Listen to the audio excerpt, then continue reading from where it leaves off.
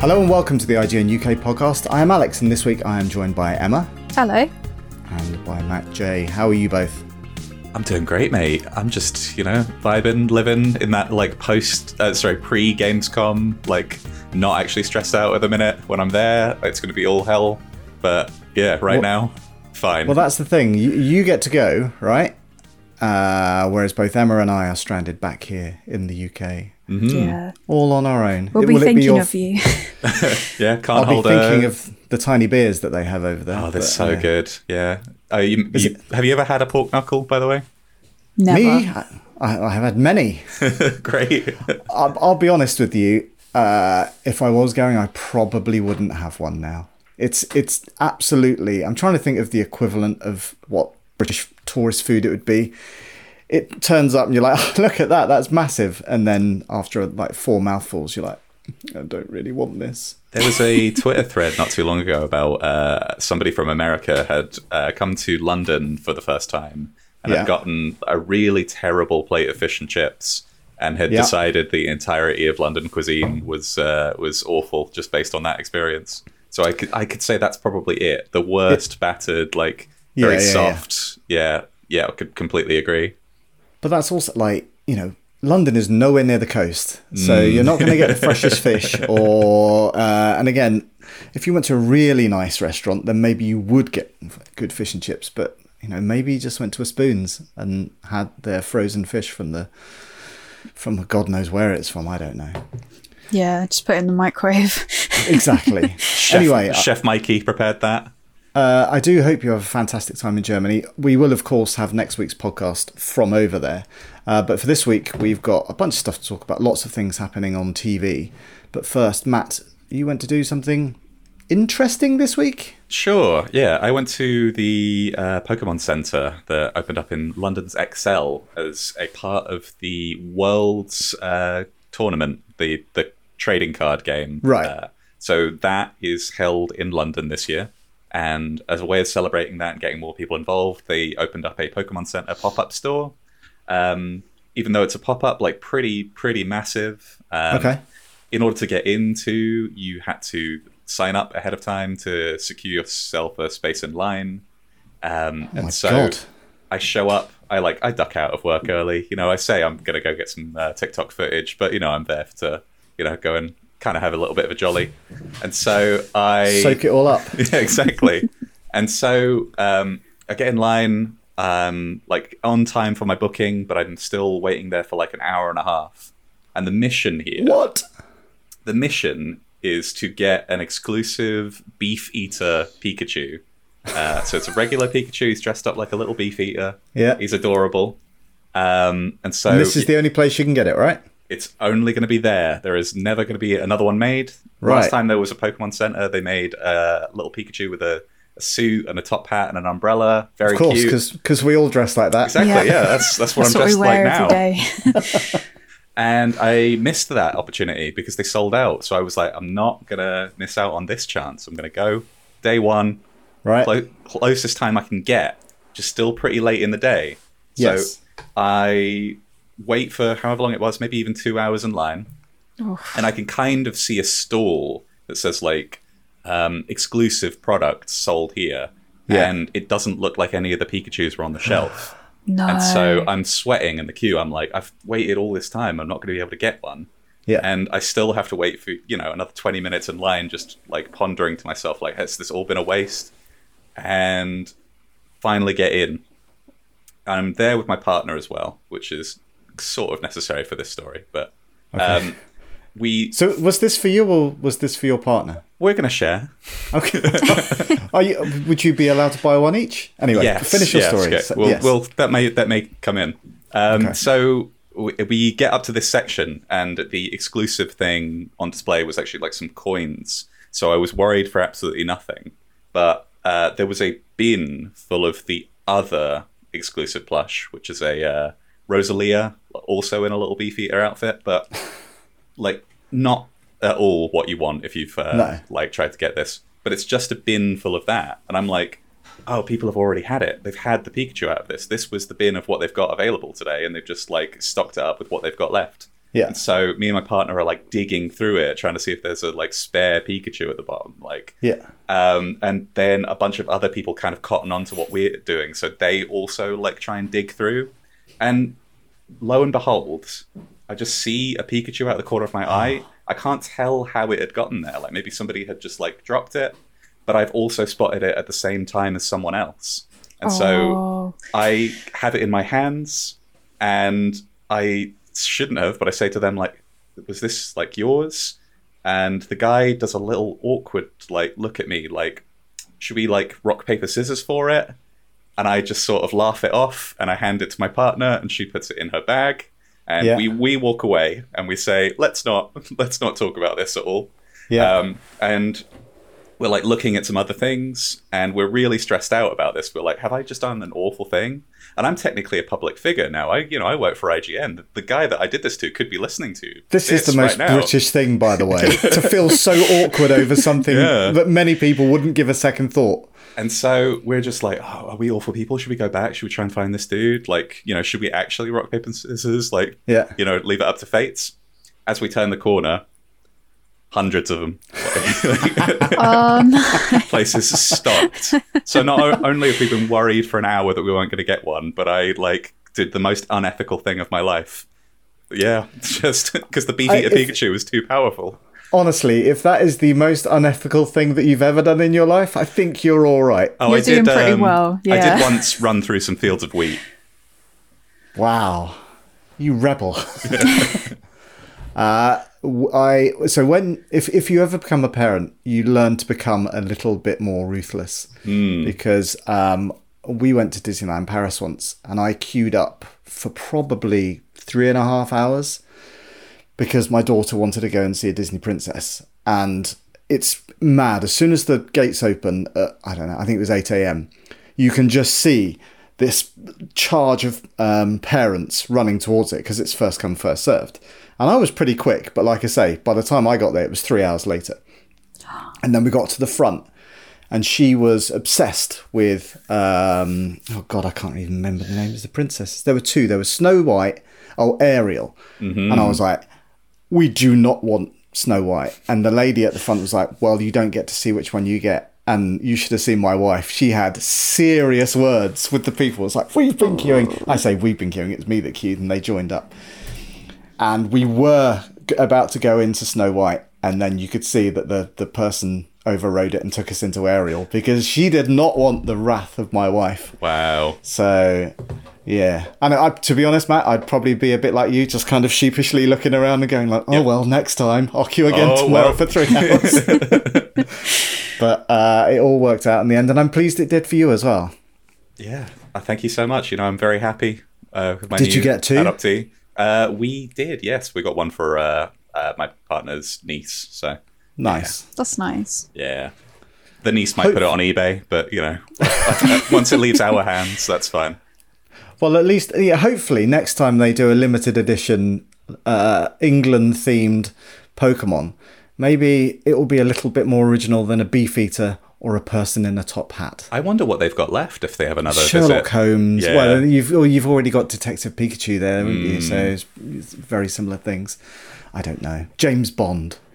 Yeah. Carrying a gun. Anyway, this week we have seen She-Hulk has just started on Disney+.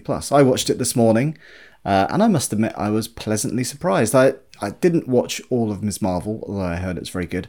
But I'm definitely feeling the kind of fatigue of constant shows hitting, and some hit. I thought Obi-Wan was good, and some miss. What did you guys think of it? I really enjoyed the first episode of it. I think I like how it kind of gets straight into everything and explains everything it needs to explain in the first episode. I feel like, especially with Moon Knight, we were sort of dropped in, and for half of that show, if you didn't read the comics, it was like, I have no idea what's going on. With this one, it's very much like, this is how everything happened, this is what you need to know, and it's like, okay, we're setting it up now, we can get on with the actual story, which I really appreciate. I guess the premise is a lot simpler than Moon Knight, because to be honest, even having finished Moon Knight, I'm still a bit like, what? Yeah. The way they went about that was very strange, how they they didn't properly explain it at any point, I don't think, in the show until maybe like the very last episode. It did, like, because before it actually happens in the show, it's She-Hulk this is, I was a bit like, well, how is she another Hulk? And the way that happens, I was a bit like, oh. It's a contrived, easy way to do that story. Exactly. Yeah. And so I did a little bit of research to see how it happened in the comics. I am not fully versed on this, but apparently in the comics, or at least one of the runs, she is shot, and Bruce Banner does it as a way of saving her. He does a blood transfusion to save her life, and that felt a bit more, there's something on the line here. Yeah. I wonder whether or not that would just like, in theory, the Bruce Banner that we've got, I don't think would do that, because I think he'd be so worried about his blood. Like maybe. In the Edward Norton movie, there's that scene where is it the Ang Lee one? But it is like his blood drips into a soda and it like contaminates the whole facility, and like everybody's in a lot of danger. I think he'd be more worried about his blood, which he is in this one. I think this is one of those shows that like some of these Disney ones that they've put out have had a first episode and a second drop at the same time, and I think this could have used that. Because I think it's so much of the setup that we didn't really get to see any of the fun, and I would have liked to have gone from watching this first episode of getting the lay of the land than actually seeing it in practice. I think that's exactly it. I came away from it. I really enjoyed it, but I have no idea what the actual show is going to be like with each episode. Like presumably it's going to be like the last 5 minutes, but I don't really know how you're going to sustain that over however many episodes this is. Yeah, I think we got like a good glimpse of like She-Hulk's relationship with Hulk, and I think it's really nice you've got the like family dynamic as well of like they can have a bit more fun, I think, with their relationship, because it's like, oh, we can mess around more, we know each other, which is nice. I don't know how much that's going to come in the rest of the show. I'm not sure how big of a part like Hulk Bruce Banner is going to play. That's really difficult to judge, I think. Yeah, so I've not actually watched any of the trailers, so I don't know if it's hinted at in any of those as to kind of the scale of his role. I think a lot of the stuff that I saw in trailers and teasers and stuff like that was kind of from the first episode. Yeah. They show a lot of that stuff. Most of that stuff really with him, I think we've seen at this point. So it'll be interesting to see where it goes.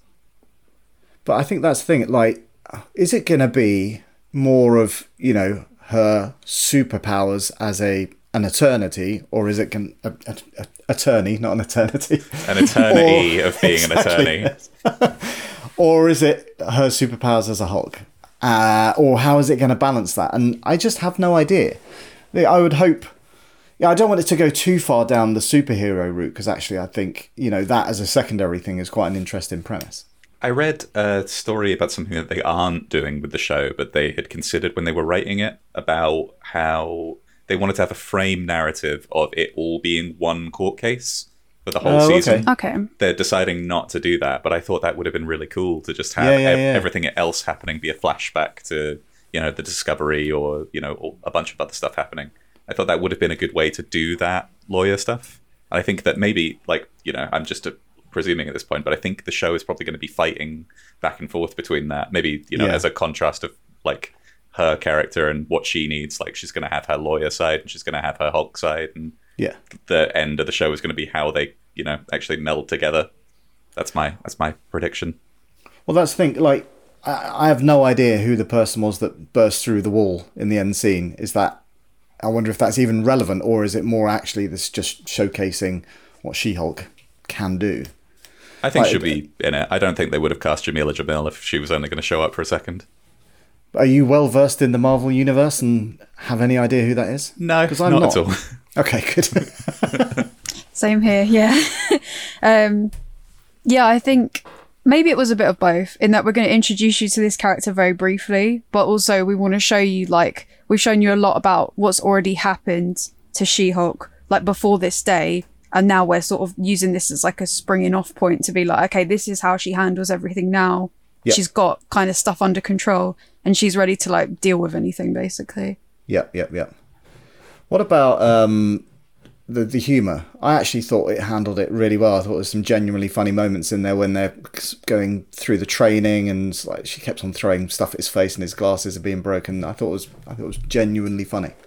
Yeah, I agree. I think it's just the right amount of that silly humour. And again, I think it comes down to them being, because they are related, it's nice they can kind of have that sort of silly back and forth, and you get there's like a relationship there between the two of them already. They're very comfortable with each other, which I think comes off really well. Did you two watch the post-credits bit? Oh. Yes. Well, I didn't, because I'm stupid. Well, I'm going to spoil it for you, and I'm going to spoil it for the listeners at home. I don't mind. There's a little bit where they continue the conversation about whether or not Captain America's a virgin. Right. And so Hulk actually has a definitive answer for that. It's that he isn't. And I'm just trying to imagine Captain America pulling Hulk aside and just saying, like, by the way, mate, here's the story of how I lost my virginity. Like, I don't believe it happened. I do like the way it sort of, it sort of has callbacks to obviously the stuff with Tony Stark and him helping build that whole setup and, the relationship with the Avengers. But that's equally why I kind of want that bit done and dusted with the Hulk, and then let's focus on something entirely new. Because, again, as I've said before, I only have my touch points for Marvel is the MCU. And with obviously Endgame, a lot of my interest in that was like, yeah, I'm kind of done now.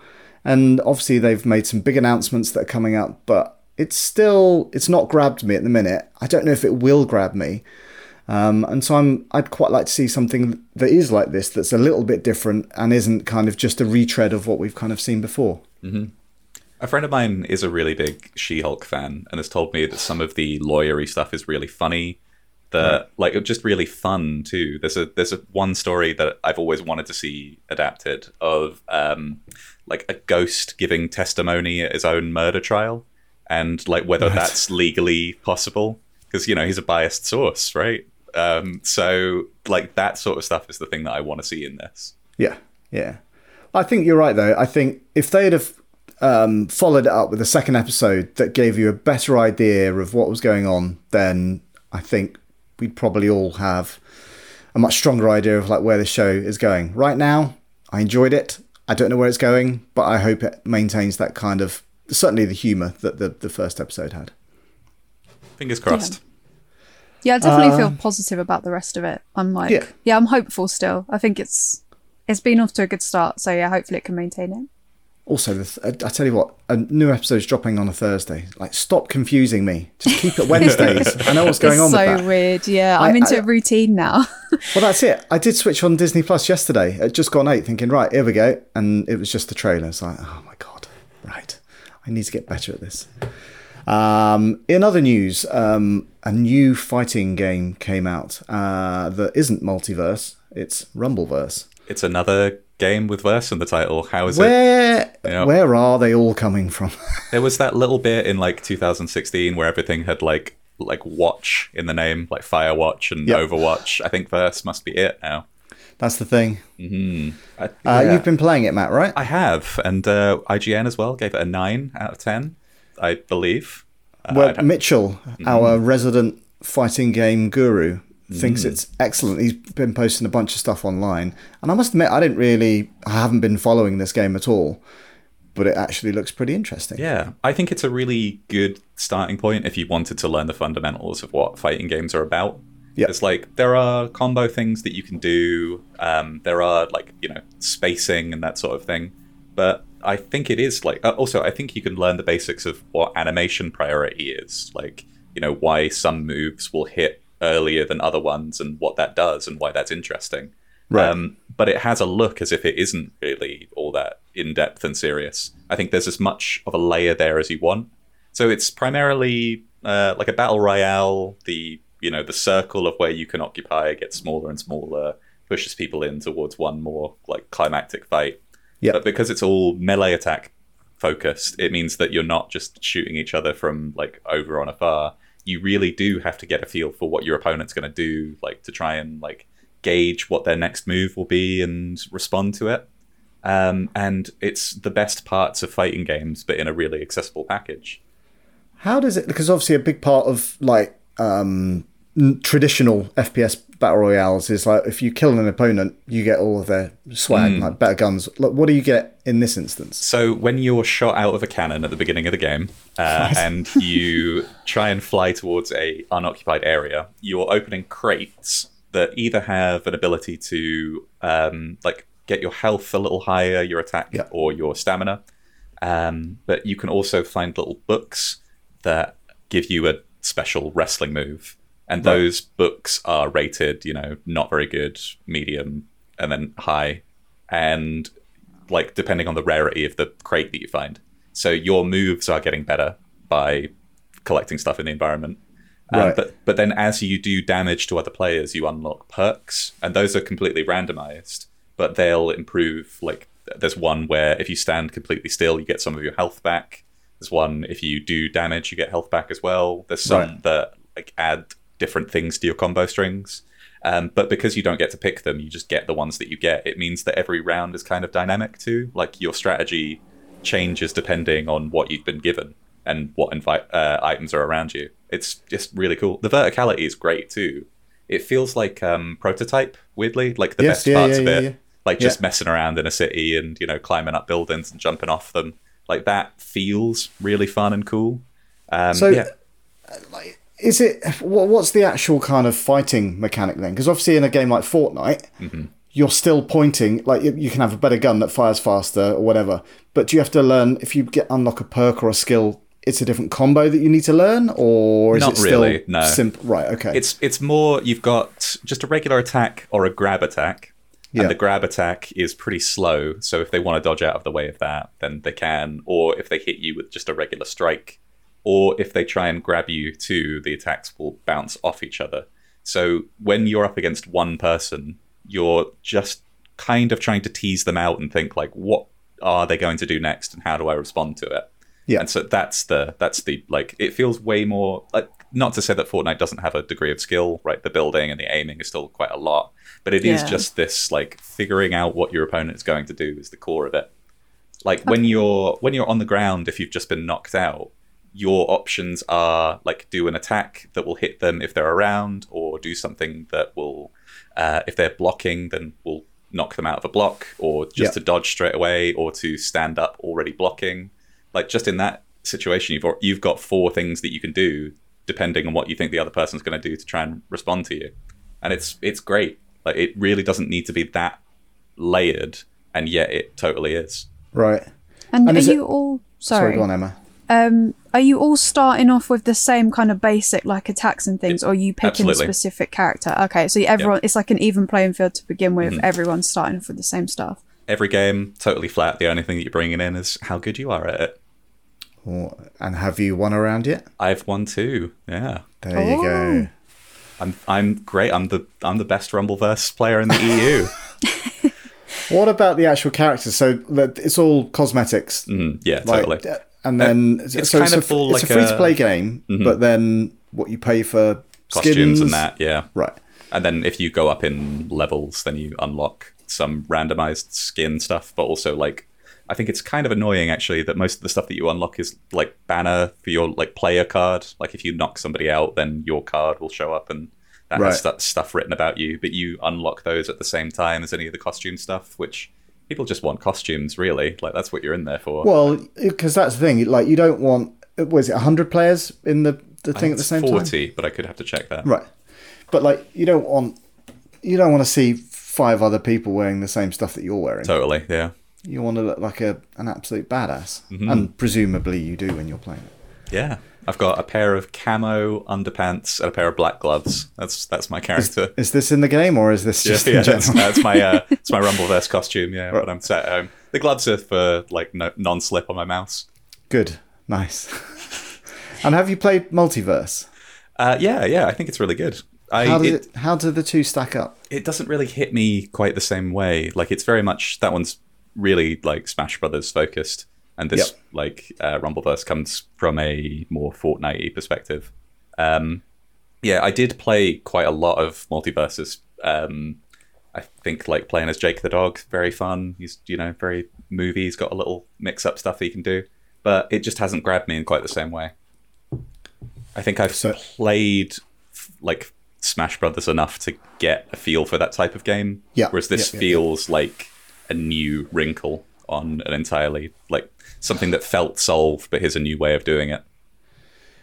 Like, hopefully, because it has had good reviews, lots of people saying positive stuff about it, you know, they can get enough people through the door playing it, because I know that they've got plans for, obviously, you know, season 2 and, you know, further stuff down the line, but it sounds like it's a decent game. I just hope it gets the kind of spotlight, because obviously Multiverses has got the licenses to kind of draw you in. I think that's probably going to be the deciding factor, yeah. I have a habit of getting really into these ones that don't quite make it. Did either of you play... Pro Evo and FIFA all over again.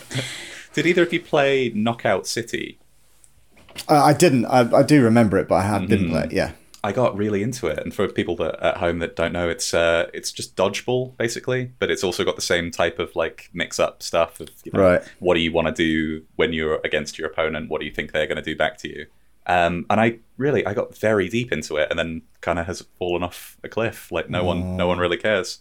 Did you back HD DVD rather than Blu-ray? Right, yeah, absolutely. Yeah, I was a Betamax guy. Remind me to never trust a word you say in that respect, because you're always going to back the wrong horse. Absolutely, I think that's my curse. I'm Cassandra. Oh dear. Also out very soon is Rollerdrome, and again, I know that I think you've both been playing that. Yeah, I've played it a bit. Yeah.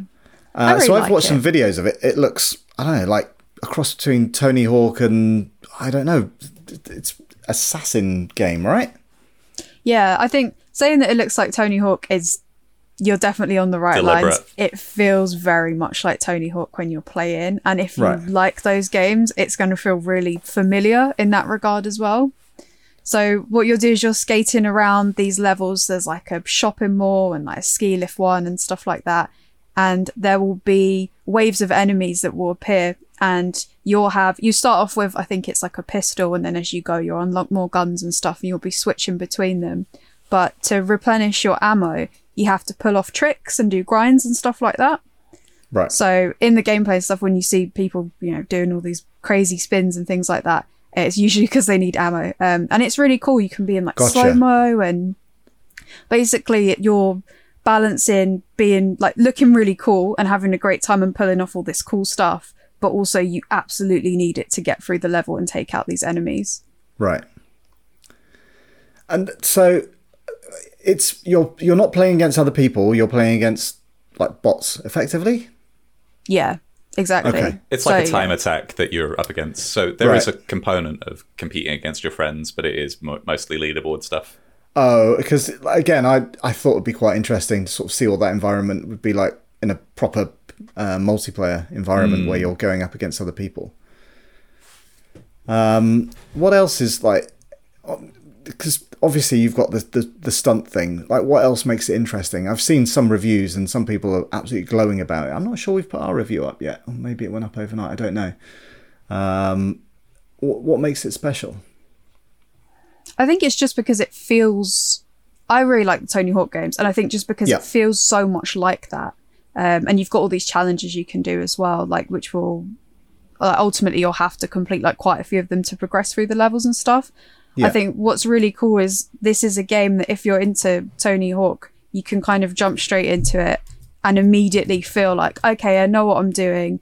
I know how to pull off this stuff. And basically the game will drip feed as you're going. They'll give you more weapons. They'll give you more things that you can do. There's like a cool, like if you perfectly like dodge, they like basically they'll add more and more mechanics that will make you feel like you're super powered, and that just feels really good as you're skating around this massive arena.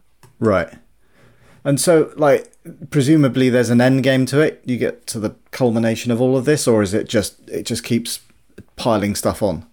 From what I've seen so far, yeah, each level is a bit more complex, so it'll add a new thing to it. So, for example, like you'll get like the shotgun kind of, I think in the second or third level, you'll start doing like wall running and stuff like that. And then they'll start introducing enemies that are harder as well. So they might have shields that you can't necessarily take them down in, you know, one clip. You'll have to like sort of come back and try and handle that. And I think they have like bigger, like sort of like mini boss type enemies as well that I've seen, like that you'll have to take on. And you'll have to it's kind of like, you know, in Doom Eternal, where you're having to switch constantly between weapons to try and focus on an enemy, and you know what works well against each enemy, and you get that kind of relentless like loop of like you're, you know, coming back, trying again, swapping, focusing. It's very much that. You get into a really good rhythm with it, which is cool. I was just about to say, like, when I played through the recent Doom games, they felt almost like rhythm action, because the way you're constantly moving, and, you know, if you stand still for too long and swap between weapons, and you know that the quad damage is going to appear over there or whatever, it's pretty satisfying when you nail that. So that's similar in this case. Yeah, definitely. I think it's great, like, if you're interested in it at all, and yeah, again, I can't stress enough, if you like Tony Hawk, you're going to love this. Like, it's really good. Like, stylistically, it looks a little bit like Jet Set Radio. I think that's clearly an influence as well. Yeah. And is that out now? I think it is. Well, I want to say it came out on the 16th, but I'm not sure. So this week, yeah, 16th. Well, it sounds like we should definitely check that out. Maybe do you know what? I should have asked for a code. I'm stupid. Oh no. But I guess the biggest thing that's happened this week is the culmination of Better Call Saul. It's the finale, dropped on Tuesday. It's all gone. It is all gone. And it's kind of obviously been coming for a long time, but at the same time, I don't feel like I was quite ready for it. My initial thoughts were it was a fantastic finale. It kind of did everything I wanted it to. Good point. We are going to discuss the season and episode in full spoilers. So if you don't want to hear that, I suggest skipping forward by, let's say, 10 minutes. We're going to give ourselves 10 minutes to talk about this. I just felt like he could have gone... Well, we were led to believe he was going to continue doing his whole tricksy stuff and, you know, getting his sentence down to, what was it, 7 years from 180? Something like that. It was ridiculous, yeah. I love that even at the end, him doing that is still him getting his own way. Even getting a worse sentence than he was going to is still figuring out an angle. Like, even doing it badly, like not getting a decent sentence, is him being a like tricksy lawyer about it. Great way to do it. But I love the fact that, you know, he was still very much kind of dressed as Saul at the beginning, but then, you know, full circle coming back to Jimmy McGill, and it just felt, and the end shot with him and Kim was such a sweet way to finish it. It was lovely. It was like the happiest, saddest thing at the same time, kind of, in how perfectly they ended it with those two. And I liked that it touched on Breaking Bad, and it gave you just that bit, the connection that, you know, brought everything together without it being too reliant on that stuff. Mm-hmm. That framing of asking everybody about the time machine, but it actually being like Chuck doing the same thing in reverse on the final, like as if that was the punchline of the whole thing. Yeah. Like, really, really great. It's such smart writing. Mm-hmm. And I must admit, I'm a bit sad that it's all over now. Yeah, like, what do we do with ourselves now? Like, how do we go on? Yeah. What's another show? I mean, I'm enjoying The Bear on FX at the minute, but it's not Better Call Saul, is it? Well, there's quite a lot coming up. Like, one thing, there was a press conference after the episode. We wrote about it yesterday, and Rhea Seehorn, who plays Kim, said that, you know, obviously she would hope that maybe, you know, they've kind of sorted out their differences, and, you know, with her as a lawyer, she can maybe negotiate his jail sentence down and do it the right way rather than the wrong way that he always used to do something. And I like to think that would be the case, but maybe he'll just die in jail. I don't know. I hope it's her way. Yeah, like, I feel like what was really good with the end of the show as well is they made time to wrap up everyone's story really well as well. Like, none of that felt rushed. It was like everyone gets their moment. You get enough time with everyone where you feel like, okay, I understand, you know, where you're heading now, where you are in your life, and, like, you know, what happened up until this point as well. And I think that's really cool that, you know, I think sometimes in Breaking Bad that felt a bit more rushed, of like, right, this happening, happening, because there's so much going on in that show. With this, I think because they're going with that, they've maintained that sort of a good pace, but definitely a slower pace throughout. I think it just made it so the finale could be as good as it possibly could be, because everyone had enough time to, you know, finish their story. The other thing that I read as well is that apparently the finale was going to be much longer, but they wanted to make it feel like a normal episode rather than twice the length of like this special ending. And again, even that is just, I think they're so smart with the way they kind of did it all, that it just felt like, it was the perfect ending for me. And it's just, I don't think we see many shows that firstly are that good, but also look that good. Every single episode that opens on that, you just know that they're going to do something clever with the cinematography, and you know, every single one, it was fantastic. I remember scenes from like early seasons where they'll open on a shot that they just won't explain for maybe the entire episode, but it comes right full circle right up to the end. Yes, I remember. They have the confidence to be able to go like, you know, we're going to like have a hook here where you're going to feel clever at the end, but trust the audience enough to actually stick around to know that. Like, it's just been great the whole time. Well, like the other thing that they said in the press conference is that one of the original cuts had the final scene of just them two there sharing the cigarette, but they wanted to get across that actually it's not all harmonious, and so that's why they cut to the sort of the external because that implies because he is on his own. He's not on. Yeah, that's what I was going to say. Yeah, if she's in the room with him, then that implies that she's stuck. But she gets to go live her life, even if she's, you know, under civil suit, right? Like, she still gets to be out in the world. I was thinking as well about the amazing shot of the dough being mixed in prison, because it's almost saying that he's been in prison for the last however many years anyway, just being stuck in Nebraska, right? He's already been doing exactly the same thing.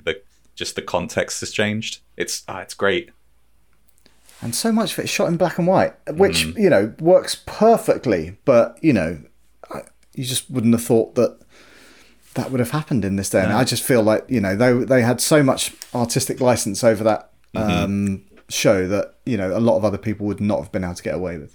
I thought they would have done a cut at some point that would have been like, no, we're shooting the rest of this in color. They would have made sense. But no, that they didn't. Great. They stuck to it, yes. And I love as well in the final courtroom scene that he's very clearly wearing one of his flashy suits. Yeah. Like, even though it's black and white, you can still tell that he's put the pizzazz on there. Yeah. Yeah. And it works for him, like, deliberately trying to fake his confession, right? Like, that because he wants to appear more showy, because he wants them to believe that he did it all for the money anyway. Yeah. Like, if he was actually trying to be, you know, the version of events that would get him off, then he would be wearing a more like reserved suit.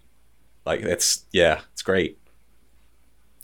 But now it's come to an end. I know. Sad times. Oh. So we obviously had a quick discussion before we were going to do the podcast to sort of bring some of our favourite moments from the whole season. Matt, which was one of your kind of standout moments from the show? I wanted to take this opportunity to talk about one of the more recent things that's happened, because a lot of people didn't quite like the heist in the department store. They just didn't think it was a very good episode. I will spend my allotted time refuting that. Go for it. So I think that it's supposed to be a contrast to the scale of things that happened in Breaking Bad. Like, it made me think of how intense the methylamine tanker heist was. Yep. That, like, they've got a moving train, they've got somebody that is, like, holding them up, they've got to make sure that guy's distracted, they've got somebody on top of the train, somebody on the bottom of the train, like, a bunch of stuff happening. And the stakes are so high for it. Like, they're trying to steal a controlled substance, moving, you know, out in the middle of daylight, and they get away with it. Yeah. And the thing that Gene Takovic has to do is just like grab a couple shoes and shirt, right? Make some money fast. Yeah. That's that's where his life is at compared to like what it had to do before. And yet it's still as entertaining. Like, the stress is still the same, even though the stakes are so much lower. Yeah. And as soon as it finished, I was like, God, this is the level that he's at now, despite the fact that he used to, you know, earn millions of dollars. Like, this is what's important to him. I think that contrast is so necessary, especially at this stage in the show, Yeah. to show like how far he's fallen. It's great. Like, I left that episode thinking this is one of the best ones they've ever made. I agree. I thought it was a fantastic episode. Again, I've done my best to avoid looking at what other people are saying online, because I think people will find bad stuff in everything. But obviously, some episodes are stronger than others. But I thought the last season has been consistently good. Like, you know, even like the Nippy the dog episode was just really good. So brilliant. Have you tried ringing the number, by the way? I have not, no. It's so good. He's left a long voicemail about what Nippy's like. And Really? Yeah. It's That's really, really amazing. good. So did you try it, or did you read about No, it? I've seen a YouTube clip. Oh, okay. Yeah. Oh, man. Emma, what about you? So my favourite scene is also from season 6, or one of my favourite scenes anyway. And it's when Jimmy dresses up as Howard. This is when he's fully into this scheme with Kim, where they're trying to make Howard look like he's taking cocaine and stuff like that.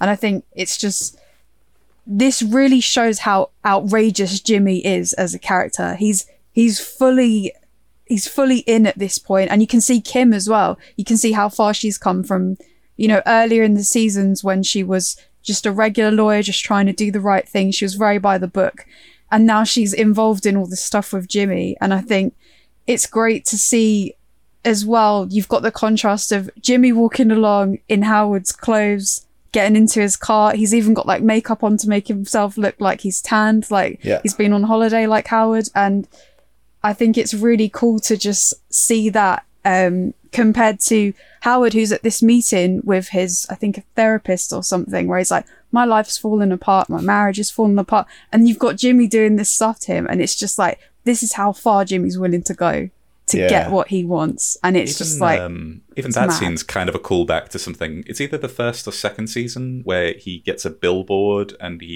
looks a little bit like Howard. Yeah. So I think that's them doing a deliberate callback to, like, you know, this is what started it, and now I'm like back to try and finish it. Like, honestly, like, the thing I love about the show is that there are so many moments where you feel genuinely uncomfortable because you're rooting for him, but he's such a shit. And it's like, oh my God. You can't help it. Like, and he can't help himself. It's like, that's the way he is now. And he will literally do anything.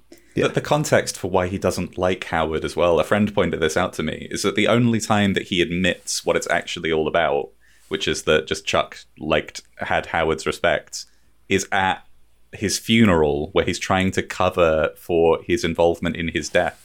Like, that's the only time that he was actually willing to be honest about what it was all about. Yeah. Like, it's great.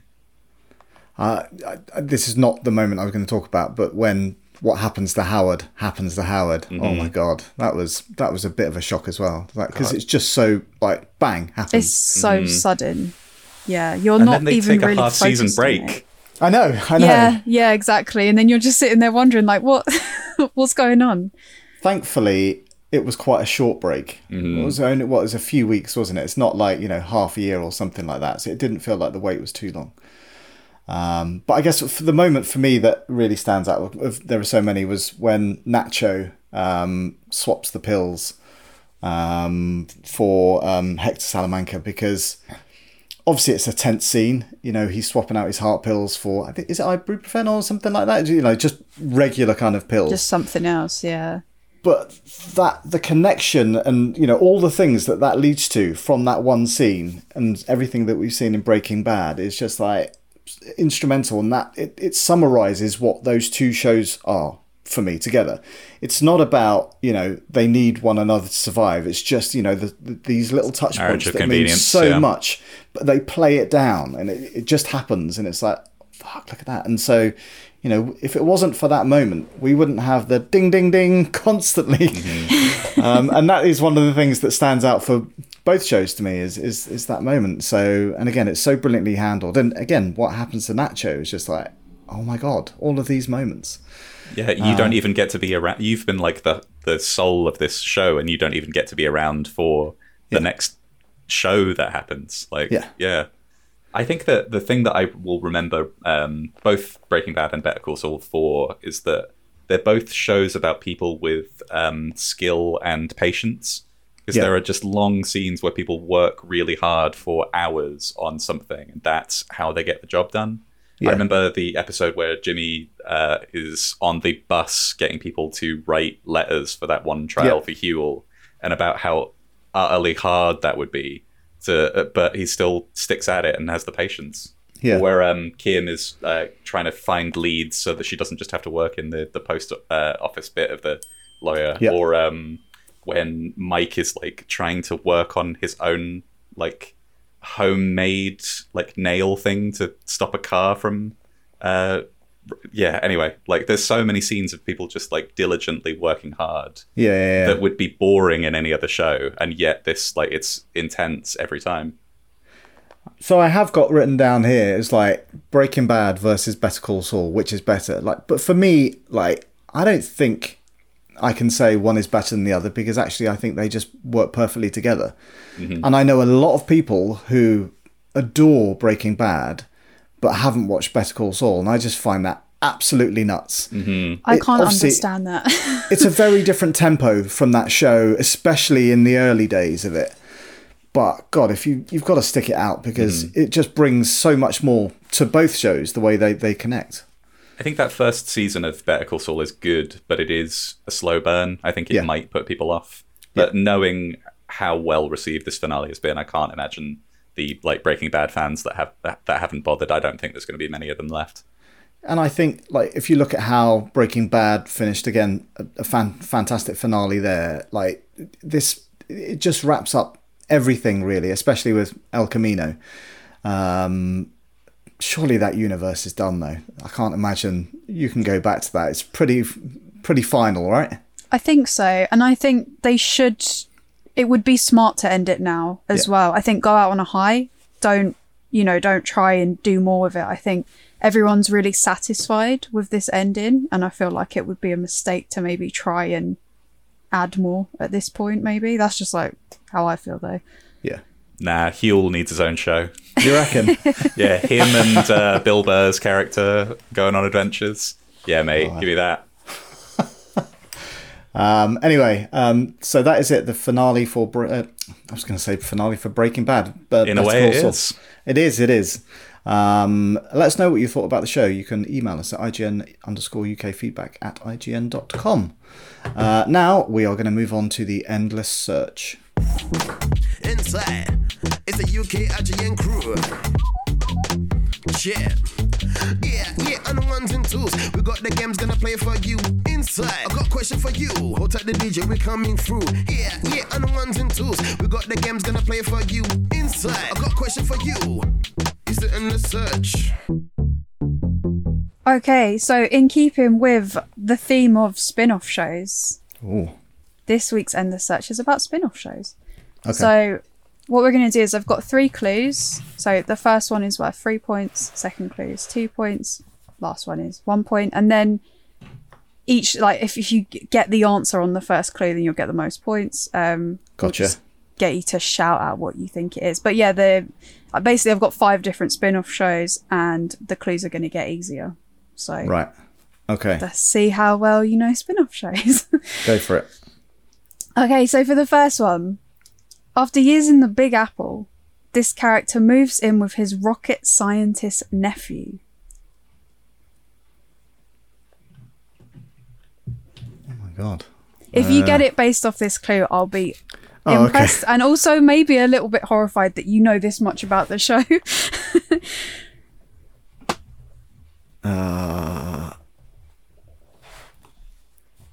Is it... Oh god. There's the name of a program I'm trying to think of, but I can't think. Oh god, it's one of the Friends characters, but I can't remember his names. Oh well, I'll say it now because this was my guess. It was Joey. It is Joey. It is Joey. It is Joey. God. Matt, did you know that based off of just rocket scientists? It was the Big Apple. It was the Big Apple. What other shows got a spin-off from New York? It is Joey. Come on, I should get half a point for that. Well, you did say Friends character, to be fair. Well, yeah. Is there any other? I don't think there's any other. Oh, imagine if Phoebe had her own show. Exactly right. Yeah, that would be interesting. I've never watched a single episode of Friends, which is why I'm struggling to come up with. Like, my daughter watches it, and I knew that there was a. I was going to call it a knockoff show. It probably is a knockoff show. Yeah. And when we went to New York earlier this year, she went to the Friends experience. So I was like, that's the only, as you say, Big Apple connection. Okay, that's really cool. Anyway, you're the judge. However you want to divide the points, I will stand by. I think, we'll be kind.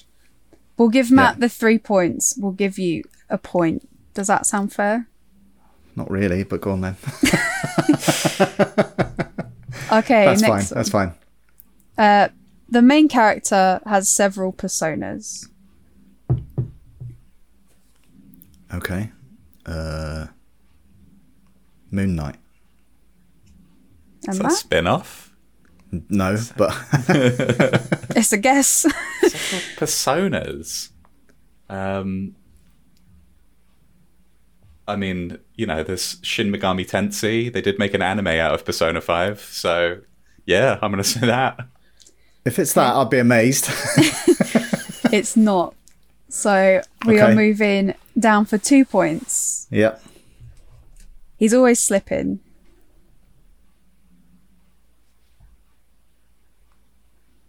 Is it Better Call Saul? It is. Slipping Jimmy. Mm-hmm. All right. Okay. All right. Next one. This show focuses on the early life of a fictional Nobel Prize winner. So I've got this. I don't know if you want to try. I don't know what it is. It's Young Sheldon. It is. I've never even heard of it. So it's like the spin-off from The Big Bang Theory. One of the never watched that characters in either. that. So I would never have got that in a billion years. Okay. Okay, on to the next one. It all leads back to Bad Wolf. Is this Torchwood? Yes. Oh my god! I thought that was difficult. Would you like to hear my other clues just to see if you would have got it? Yeah. Okay, so clue number 2 would have been, in his younger years, its leader had time to travel with a flower and a physician. Ooh. So that would have been the Dr. Ambrose. Right. And then the final clue would have been, this team of Cardiff-based alien hunters was founded by Queen Victoria. Right. All or nothing. All or nothing. What's the current scores? I don't think it's going well. So far, let me see. Is this going to remove any sense of peril if we know how boned you are? No, because I think you should do the noble thing and say, let's forget about the scores and let's do it all on this last one. That's what I think. Sounds fun. So far, Matt has 8 points. Alex has a point. So, yeah, all or nothing on this last one then. This British sitcom spin-off series is just 3 episodes long.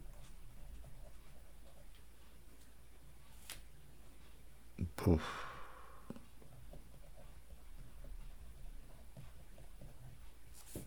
No, it's not there. I don't know. Do you have a guess, No, Matt? I don't have this either. Okay, that's good. I was scared I was making these too easy. I'm glad this one's a bit harder. One of its main characters, so this is for 2 points, sorry. One of its main characters is a wheeler dealer and an in-betweener. Oh. Yeah, I don't know what the show is called. I've no idea what the show is called. Matt, do you have a guess? Rodney. Well, he played Del Boy though, didn't he? I think Rodney was... you both know what the show is, right? Yeah. It sounds like you do. I think Rodney played Freddy the Frog, who was, I think, was his dad. Right. What? I don't... You might get the name off this last clue, maybe. So you both know what it is, but you don't know what the title of the thing is, right? Well, I think so. You can get this at your local chippy.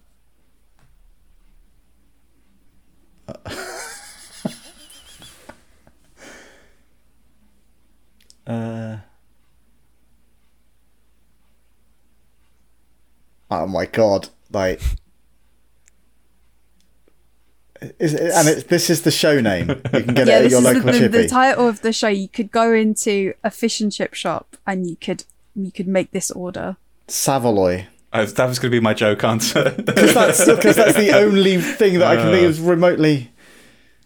And it's specifically a fish and chip shop. Yeah. Battered sausage. Mushy peas. Give up. Pineapple fritter. I don't know. So it's Rock and Chips. Oh my god. Is that what the show was called? That's what the show was called, yeah. It was... Why is it called Rock and Chips?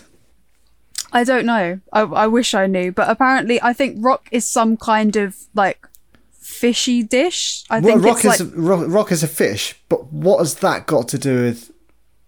Like, because I would have thought, like, oi oi savaloy, or something like that. Because that feels like something that's more, like, only fools and horses. Yeah. But Rock and Chips... That's No wonder nobody watched it. I'd never heard of this. This is mad. But it's the dude from The In-Betweeners. He's Del Boy, isn't he? He's Del Boy, yeah. Yeah. Nicholas Lyndhurst plays his own characters. Well, Rodney's dad, I think. Right. Wow. Yeah. It's a weird show. It's very strange, but that was Only it. 3 episodes, you say? I wonder why. Yeah. It was a very mini series. It was filmed in Peckham, so we could go on a little walking tour of the shooting locations. Was it actually? So at least it was like, authentic. Yeah. Or was it just set in Peckham? No, production locations Peckham. There you go. Thank you for that absolute demolishing, Matt, and thank you for coming up with those questions, Emma. Thank you very much. You're welcome. Anytime. Yeah. This is why I like to read out the quizzes. I hate being put on the spot. It makes me feel so anxious. Please do send in your endless searches to IGN_UK feedback at IGN.com. Right, we've got some feedback now. And the first piece, I think, I certainly know it's for you, Emma, but you may also be able to help Matt. It's from Andrew Priest, who says, "Hey up. Hope thars all alright." I think he's trying to do some kind of local dialect, but written out. It's actually very hard to read. Mm-hmm. Without knowing which local dialect it is as well. It Exactly. could do it in any accent. I'm guessing due to Cardi's non-stop moaning about his workload, which, let's face it, is all of the time, we're not getting an Elden Ring special podcast anytime soon. So that being said, are there any tips or advice you can give me for the opening hours of the game? My bloke's getting absolutely battered and sodomised by literally out that moves, and I really want to crack on with the game, but the truth is, I don't have a Scooby-Doo with what I'm doing. Is that is there a sodomizing power in a dungeon that I haven't gone to? Well, I'm sure there's a special sword that allows you to do weird things. I like the idea of people asking us for advice. I'm not sure. Well, I think, Emma, you're certainly one of the right people to do this. Matt, do you know the game well? Yeah. What do you do then? I'd say with this, depending on how early it is in the game for you, if you're happy to switch builds or start putting some stats in different attributes, I'd say magic is easy mode in Elden Ring, like it is in most Dark Souls games. So if you pick the prisoner and they get like a starting spell when you pick that class, use Magic Glintblade, or if you're a different class, get Magic Glintblade. Use that against early game stuff and you'll do pretty well with that. On top of that as well, I'd say if you run into something that's too hard, the beauty of Elden Ring is that you can just run away, go to a different area and come back. You don't have to stay there and keep, grinding away and not making any progress. So just remember that if it's too hard, maybe you're under-leveled, come back in a little bit, put a little marker on your map, just come straight back. Also, I think, don't forget you can summon other people in, especially if you're going to be engaging in lots of boss fights or the little mini boss fights. Use your spirit ashes that you're collecting as you're going, and also don't be afraid to bring in other players for those big fights as well. My advice is purely philosophical. Go on then. The game wants you to win. And also, your victory is only made meaningful by the struggle it has taken to get there. So no matter how many times you bash your head against it, know that it will be only sweeter for having tried. Andrew, I'd love to know which piece of advice you found the most useful out of those two. Maybe they complement each other like Better Call Saul and Breaking Bad. Perfect. Thank you for that. We've also got a lot of feedback from last week's episode where we asked people to submit their next Predator setting. Now, we're going to read through some of them and then we are going to green light one. Emma, the first piece is from you. Cool. So this is from Callum Thompson. With regards to the perfect setting for a Predator film, I've always wanted to see how it would play out if you took the dreadlocked alien hunter and plonked him straight into the trenches of World War One. Would we have a Christmas 1914 incident with both sides realising there's a bigger threat and joining forces, or would it just focus on one side of the front? That's pretty good framing. I do think it's good. I do think he's the person pitching us, and therefore you should tell us, is it both sides realising that there's a bigger threat? I kind of think that would be the right way to go. And that's the thing that ends World War One. But, you know, it could be super stylish in how it was shot and produced. I think that's a strong start. You could recreate one of the photos of them kicking his head about at the end instead of a footy. You could do that, yes. It's a very big football, quite unevenly shaped. And also, there was lots of mud in the trenches. You can, have a call back to Arnie's scene and covering themselves up. Okay, Matt, what's your one? So this one's from Scott. Thank you, Scott. Shocked nobody suggested the Predator go toe-to-toe with Rocky. Sure, we'll need to suspend disbelief as to why the Predator is working towards the title of heavyweight champion. But imagine the montage of Rocky working to overcome an actual monster in the ring. I would have liked this movie sitting just after 4 and deleting 5 from existence. Rocky at his most exhausted and damaged, telling Adrian how he simply cannot let the Predator hold the title. I like it. I like the idea of the Predator doing a training montage to overcome Rocky. Turn it on its head. Cause I would want to see that. We've seen him running up some stairs, but I want to see Predator doing something crazy. I started watching Predator 2 last night. And I've not watched that film for an exceptionally long time. And I'm surprised how full on it is. Like, compared to, like, Predator 1. The opening scenes of people, shoving stuff up their noses and going nuts and, bodies flying everywhere. It's weird to think of Predator as being quite reserved as a film. But, after that halfway point, it genuinely is. Like, like, when all of the loudness is gone and it is just Arnie and the lad. It is sort of like just very, it's a kind of a character study at that point. So if it was Rocky Balboa against the gloves off Predator, no helmet, no nothing, who's going to win? Goku. Goku would batter both of them. That's not the question. But you should have sent in your premise. That's true. Oh, God. Yeah, Predator versus Goku, mate. Oh. All right. At the minute, I'm kind of favouring the World War one. I think I'm going for that too right now.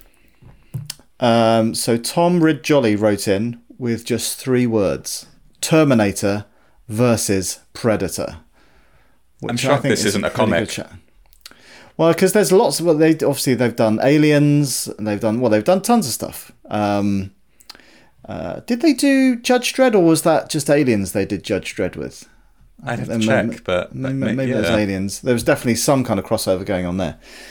Anyway, Terminator versus Predator. Like, which Terminator are you talking about? Arnie's T-800? Are you talking about T-1000? I must admit, I've not seen some of the more recent Terminators, so I don't know what they do versus the others. I don't know. A robot versus a Predator. Who's going to win? They're both pretty strong. I think it'd have to be Terminator, right? Well, but he hasn't got much at his disposal. He's just metal.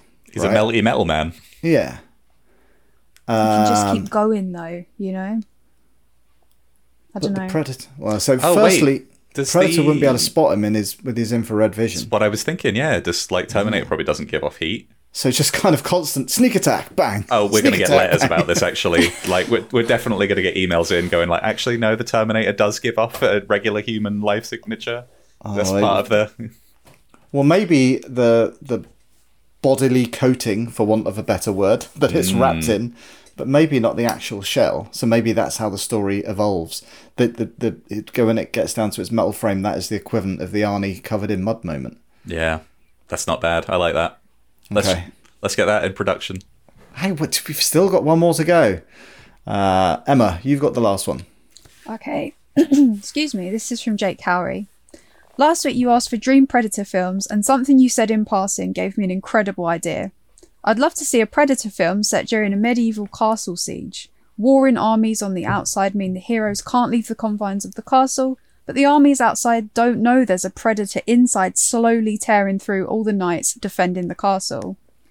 Out of loyalty to a particular departed IGN UK teammate, I'd have to set it during the siege of Harlech Castle, I think that's how you say it, in Wales, in the middle of the War of the Roses in 1468. Gorgeous countryside outside, terrifying killing machine alien inside. What could be better? In the finale, we have the House of York finally break the siege, only to walk into the castle and find everyone has already been murdered by the predator. Or maybe just a predator corpse on a pike. Either way is going to be brilliant. I just have to be clear for anybody that's worried. Gav isn't dead. Oh, I thought we were talking about Creeper. I didn't. The only thing with that, I like the idea of the setting. I don't really get... Obviously, once the Predator's done what he's done inside, then what they break into the siege and then, it's all been done. Yeah. Feels that's a good ending of that movie, actually, to be honest. Yeah. Oh, no, because they break through as, like, the all hope is lost, basically. And surely, yeah. Surely they would also hear what's going on inside the castle. It's like, hang on a minute. Can you hear all those screams and bodily parts flying everywhere? I guess if the Predator's still... If the Predator's still alive at the end, and then they break into the castle, it's like, okay, I don't know, maybe one person inside the castle like got away and hid or something, and they can do like a sneak attack or something like that to finally end it. Well, while you were reading it, it was making me think of the Siege of Winterfell. And the Predator is the Night King, and you've got all these... He's basically an unstoppable force, and you've got, hundreds of thousands of people dying at the hands of this thing, but then it's just one person who does a little flashy trick with the knife to kill him. Yeah. That could potentially work. That could work. I think that'd be good. Yeah. Right, well, those are our 4 entries. Who's going to come in at number 3? I hate to say it, but Rocky's not making my top 3. Yeah, I'm sorry. Yeah. So... Put Goku in it, though. Sorry, Scott. It. Position 3? I like Terminator versus Predator for that. I think maybe Terminator, yeah, because we don't know the story exactly. It's just an idea.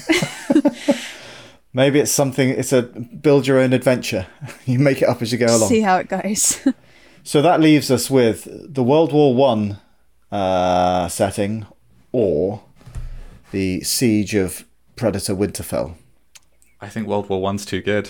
It's too good, isn't it? Yeah. I can actually see it happening, and I'm pretty sure if we've got I don't know who owns the rights to Predator anymore, but an exec listening to this podcast, because they probably are, that will be greenlit. And do you know what? Mm-hmm. Callum Thompson, I hope you get the credit and lots of money that goes with it, because you deserve it. Amazing. Thank you very much for sending in your suggestions. As always, you can email us at IGN_UKfeedback@IGN.com. That's it for this week. Thank you very much, Matt and Emma. And obviously, for everybody else listening, look out for our Gamescom special next week. Emma and I will be back here crying in the UK while everybody else is having a fun time in Cologne. Matt, I hope you have a nice time. Thank you. You too. All right.